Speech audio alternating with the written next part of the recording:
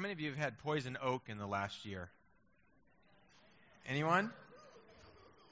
Isn't it awesome? All right, 2 Peter 1. I suspect it would be an interesting conversation if we kind of went around the room and answered the question, what is God's call on my life? And each went around and said, I think God's call on my life is, and fill in the blanks. One of the reasons I think that would be interesting is because many of us tend to gravitate towards a list of behaviors, of do's and don'ts, of things that we think, this is what Christian people do, and so I'm going to do those things, or these are things Christian people don't do, so I'm going to do everything in my power not to do them. So sometimes our response to God is obligatory, it's duty-bound, and it makes me think of what happens at the end of the day when I look at the kids and I walk into the playroom and I say, all right, guys, it's time to pick up.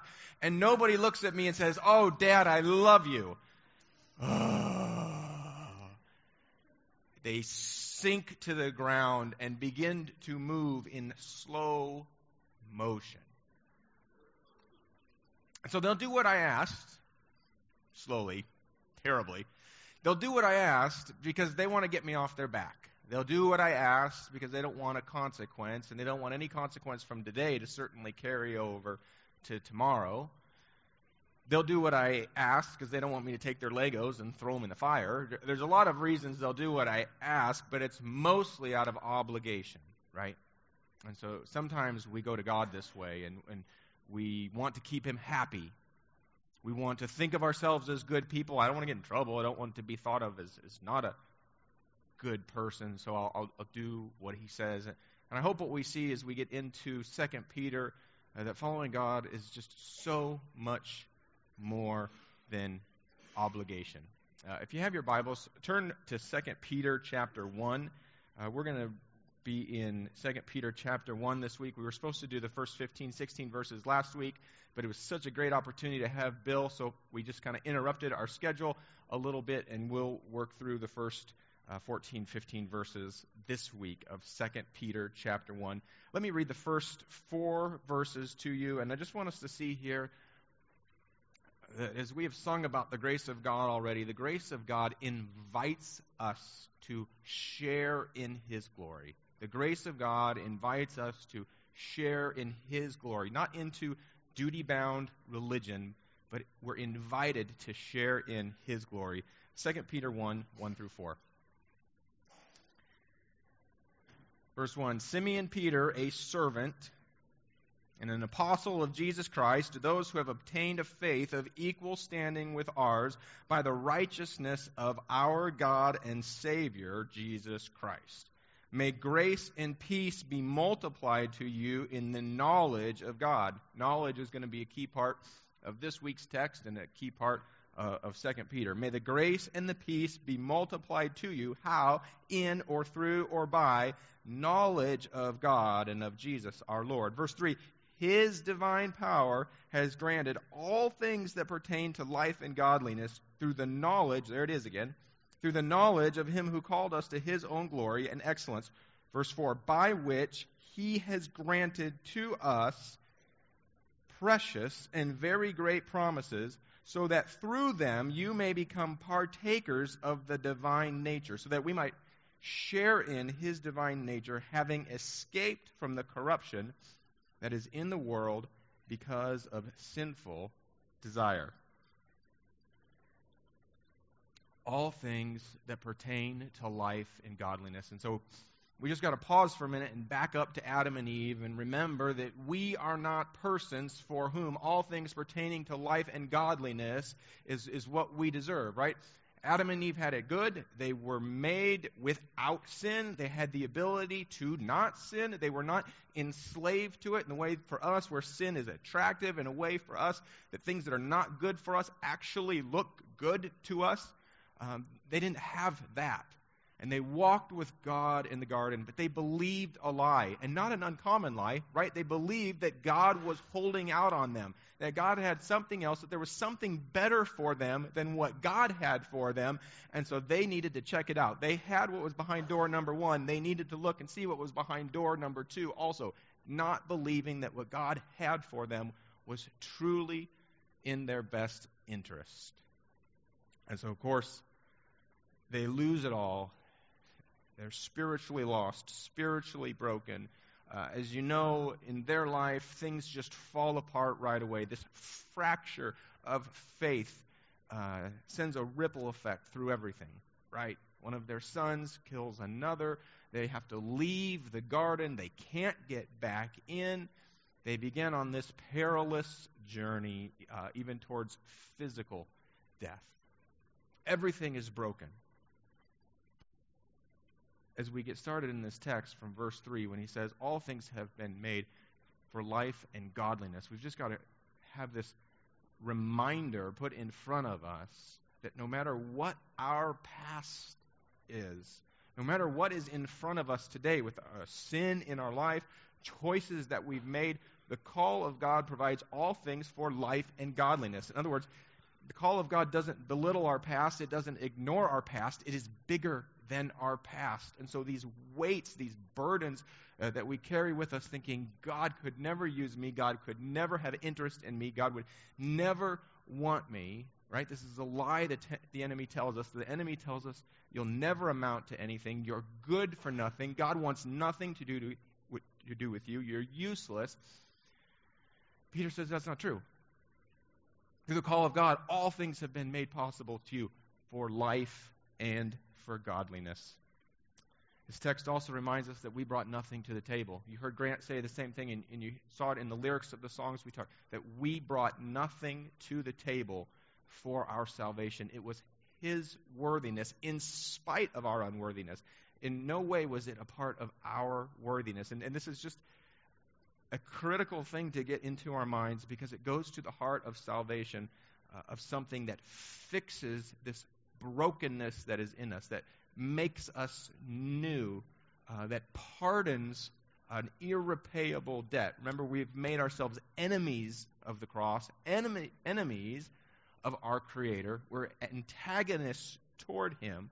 We have brought nothing to the table. It gets to the heart of salvation, and it sort of strikes a chord because for some of us, salvation is kind of like this emergency preparedness kit that we're going to talk about on Saturday from 1 to 3. Shameless plug if you want to come. But for some of us, salvation is kind of like that emergency preparedness kit. Don't really want to use it. Hope we don't have to.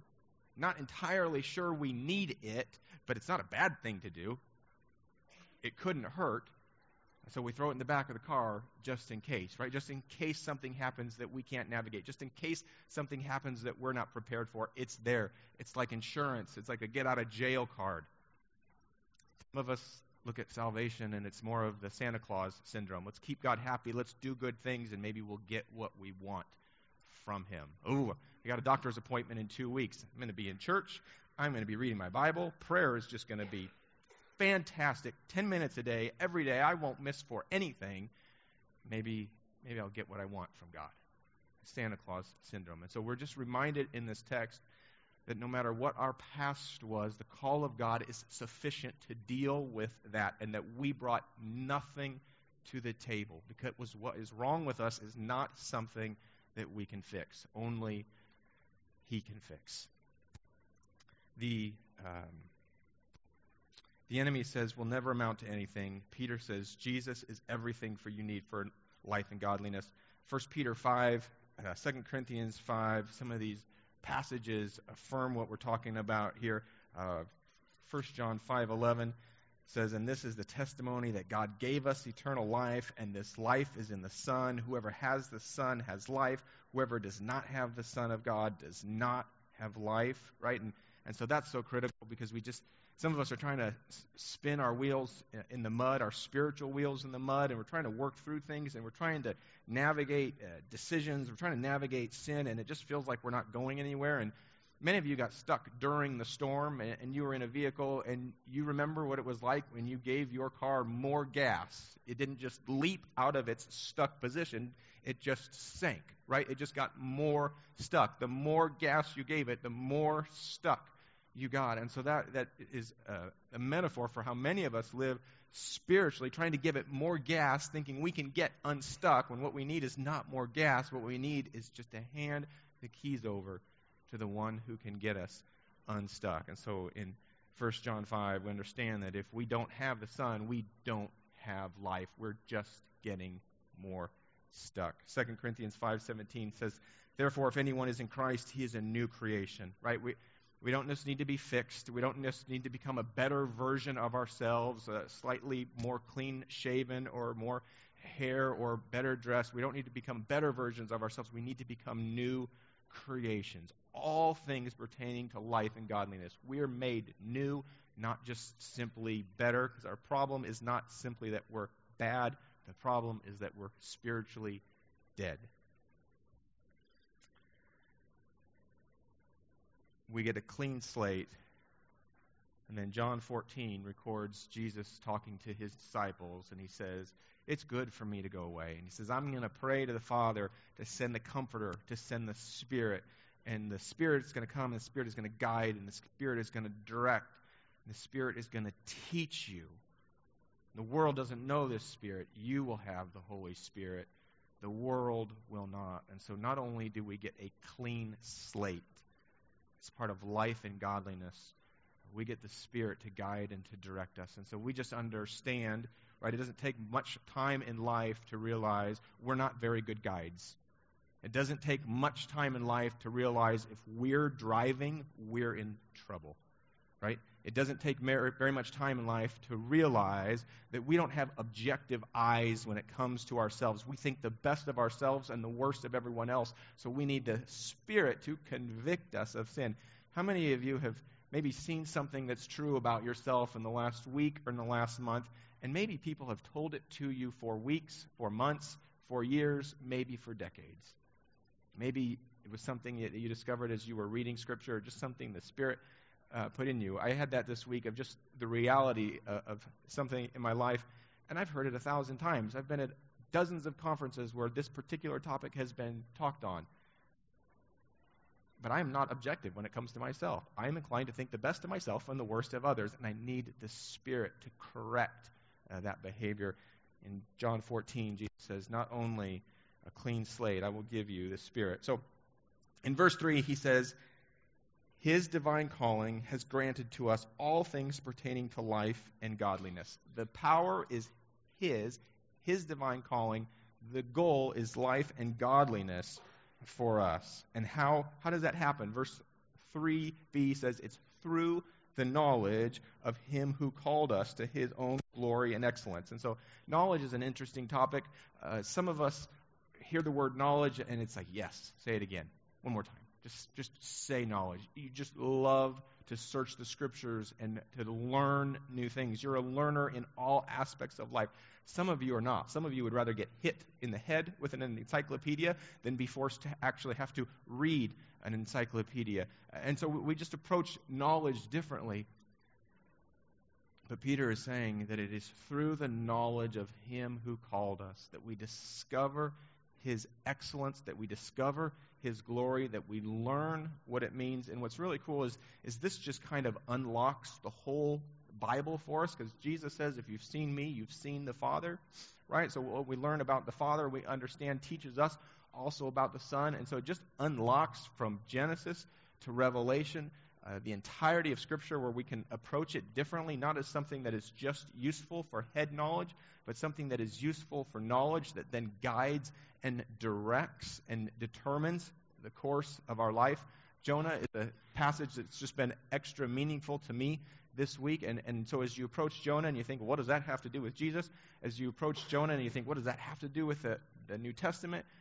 We can step back and we can look at Jonah and say, wow, what do we see in the book of Jonah? God is incredibly compassionate and merciful for Nineveh, in contrast to how merciless and how lacking in compassion his prophet Jonah is. And Nineveh doesn't do much to deserve God's compassion, right?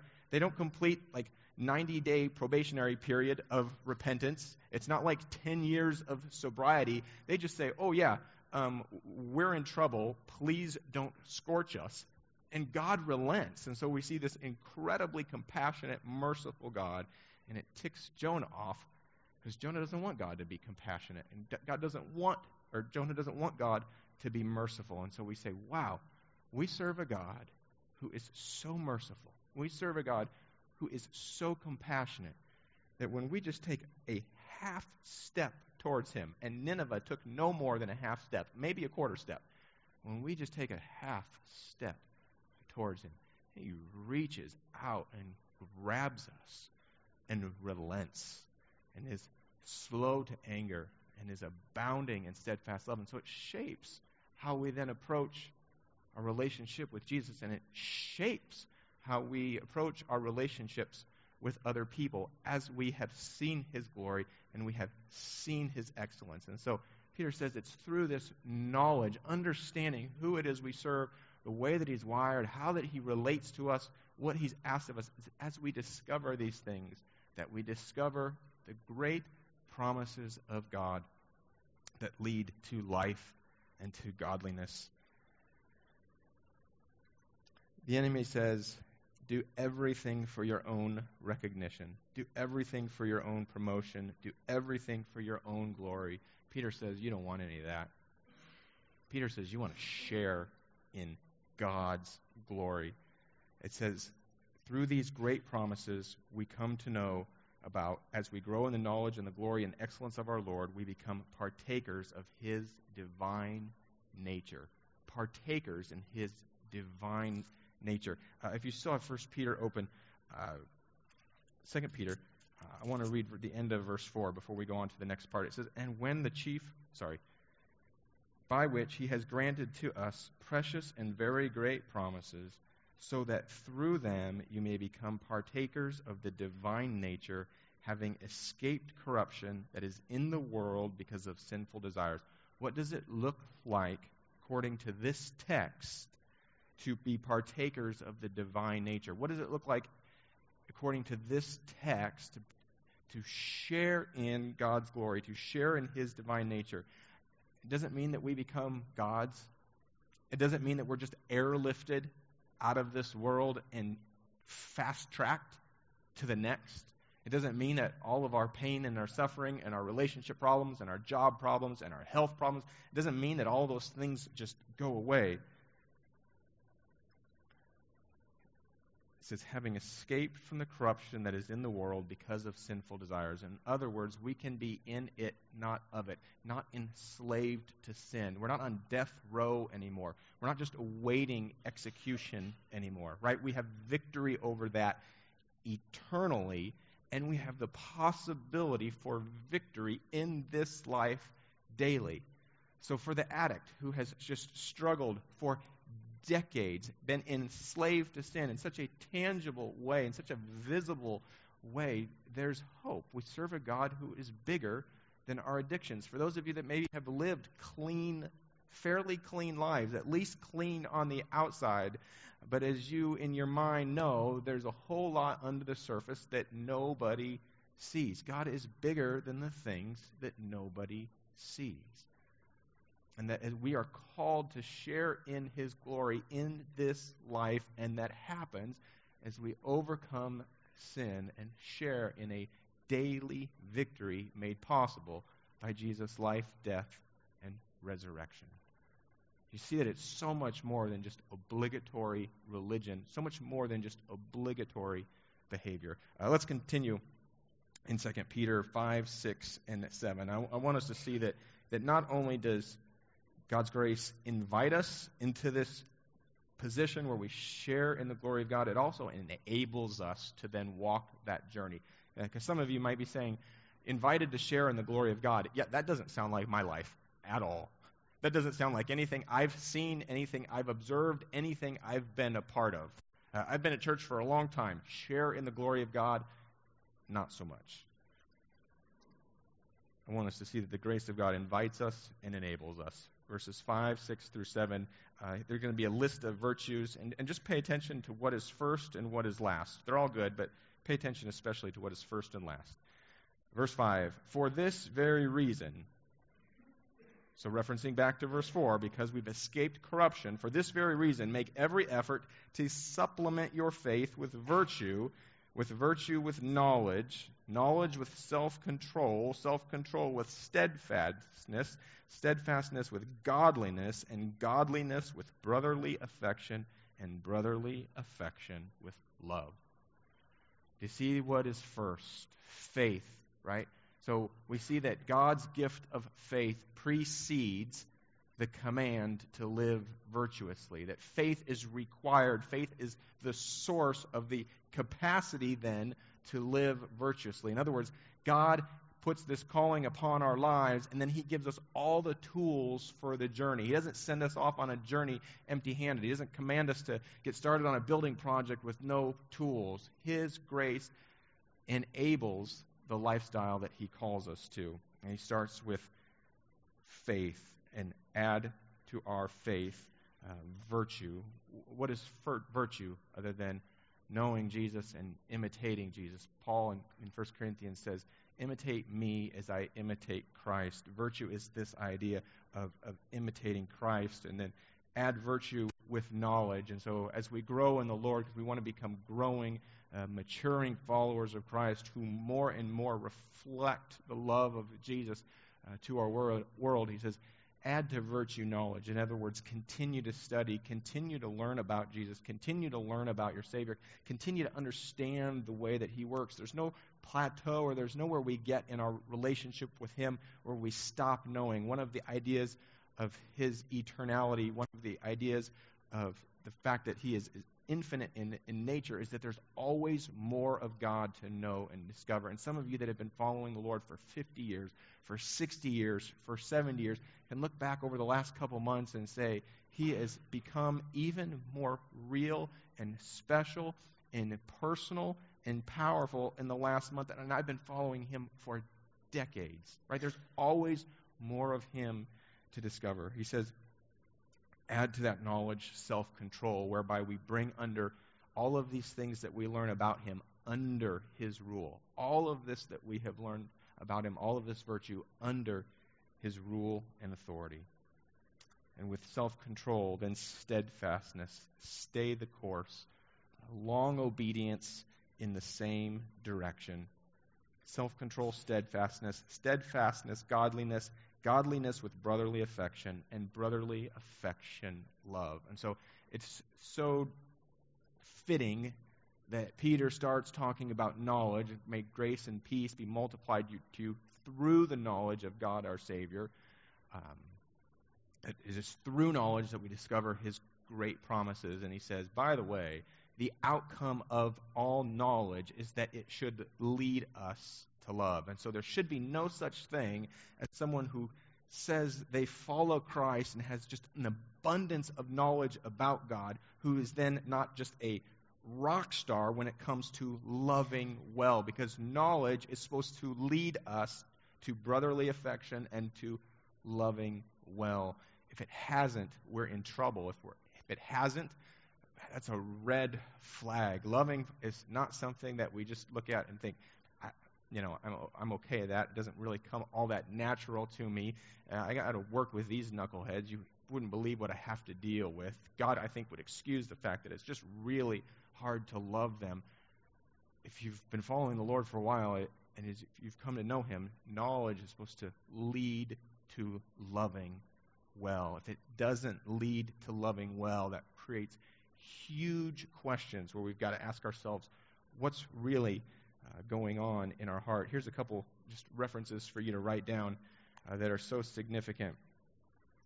1 Corinthians 13:13, the first part of the chapter, talks about love, and he ends by saying, so now faith, hope, and love remain, but the greatest of these is love. And 1 John 4:7-8 says, beloved, let us love one another, for love is from God, and everyone who loves is born of God and knows God. Anyone who does not love does not know God. And so just gives us this ability to pause and to step back from life and to say, am I working through this transition where faith has led me to seeking and searching and a greater knowledge about who God is, and it's working itself out with brotherly love. It's working itself out and that I'm loving well. And if not, what's the deal?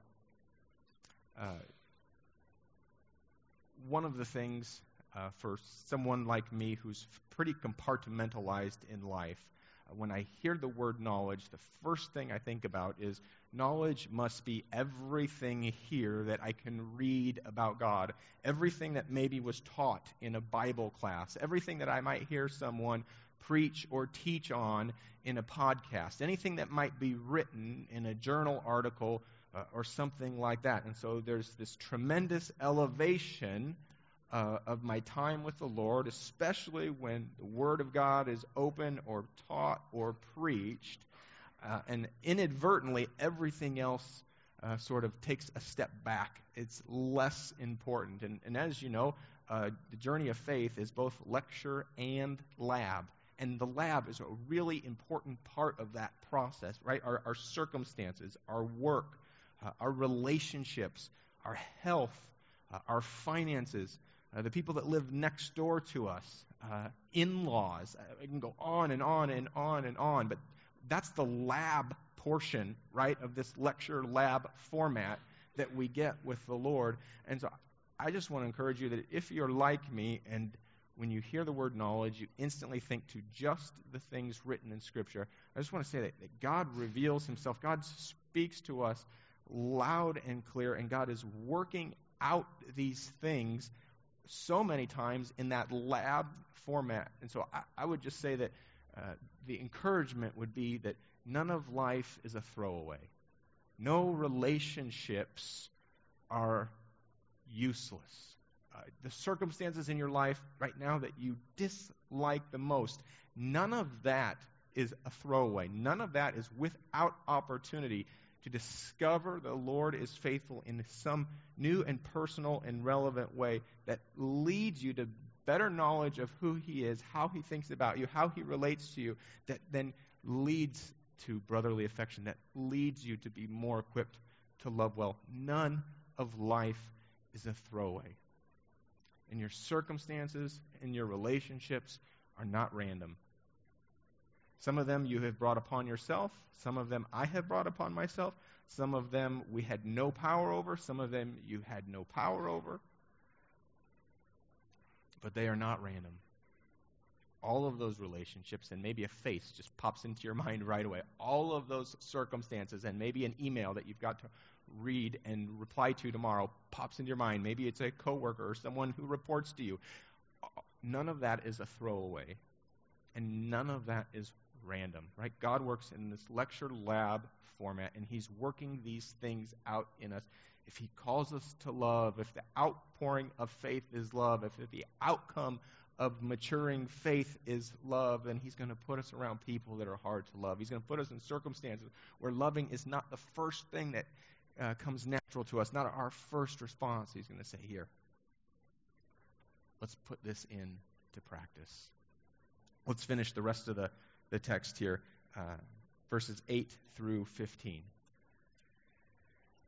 If these qualities are yours, and they are increasing, in other words, if they are in abundance, if they're who you are, they keep you from being ineffective or unfruitful in the knowledge of our Lord Jesus Christ. And so what we're going to see in these last few verses here is part of why this matters so much. And the first thing that he says is, if this defines your way of life, it will keep you from being spiritually idle. It will keep you from being spiritually ineffective. Verse 10, therefore, brothers, be all the more diligent to confirm your calling and election, for if you practice these qualities, you will never fall. Does it mean you will never sin? No. But does it mean the person who walks this path, who is yielding to the Spirit, who is discovering who God is new and afresh each day and responding to that, does it mean that person has a hedge of protection around them as they're walking in step with the Spirit? Does it mean that that person is inclined to step towards God's good and step away from the lies of the enemies? Yes. Verse 11, for in this way there will be richly provided for you an entrance into the eternal kingdom of our Lord and Savior, Jesus Christ. In other words, this is the path of anyone who will one day be with Jesus in heaven. This is the path of anyone for whom faith is taken root in their hearts. And it doesn't mean that there's not setbacks, and it doesn't mean that it doesn't feel like a roller coaster at some times. It doesn't feel like that plunging part of the roller coaster can go on for days and for weeks and sometimes months and sometimes years. But he said this is the path to the kingdom of God. Verse 12, therefore, Peter says, I intend always to remind you of these qualities, though you know them and are established in the truth that you have.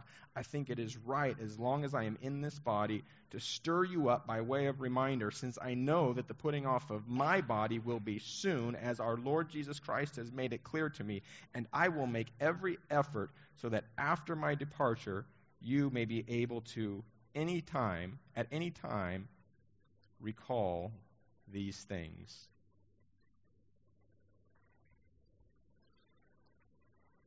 Do you see that God's plan for us is good? Do you see that it's more than just obligatory behavior, reluctant religion, that it's all things pertaining to life and godliness, and it's victory, it's freedom in this life, and the assurance of that forever and ever and ever and ever and ever, one day in heaven with the one who has richly provided this for us. Like, it changes our conversation about heaven when we think of being with the one who has made all of this possible, being with the one who his worthiness in spite of my unworthiness made all of this possible. And so just by way of wrapping up, if you're here this morning and you're just spiritually spinning your wheels in the mud, and life for you has always been about you can navigate it, you can work your way through it, you've got this, I can do it, I would say, would you consider that when you give it more gas and you are stuck in the snow, your vehicle just sinks? Would you consider handing the keys over to the only one who can get you unstuck? For those of you who maybe have been following the Lord for some time and still feel that sense of stuckness, to even press into that, where Peter says all things for life and for godliness. And so to have this high expectation of what God wants for us, and then when life doesn't look like that, we step towards him, not away from him. We step towards him believing that he wants to do that good thing in us, even though our natural inclination is to step back and to step away and to believe a lie like what Adam and Eve believed, that there's something better that we just got to find, or the lies that Peter has already addressed that will never amount to anything, will never measure up. It's an us issue. I would say that following Jesus should feel like a posture, like a position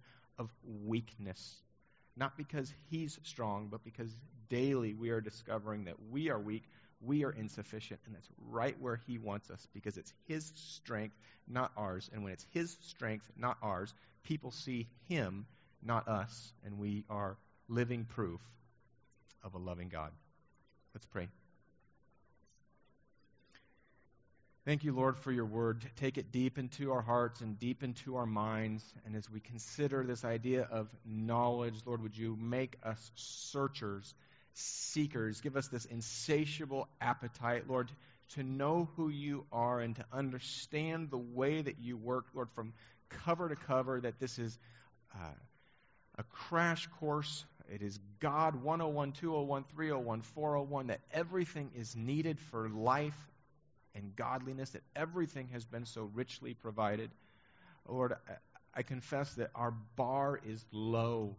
Lord, we have low expectations of who you are and what you want to do in us and through us. And so I pray that you would this morning raise that bar, and even in our dissatisfaction, that would be something that would push us and pull us towards you, knowing and believing that there's more, that there's so much more than just obligation and duty-bound religion. Lord, that we are called to having all things life and godliness. And Lord, that the source, the power is your Son's divine power and not ours. So would you make us quick to let go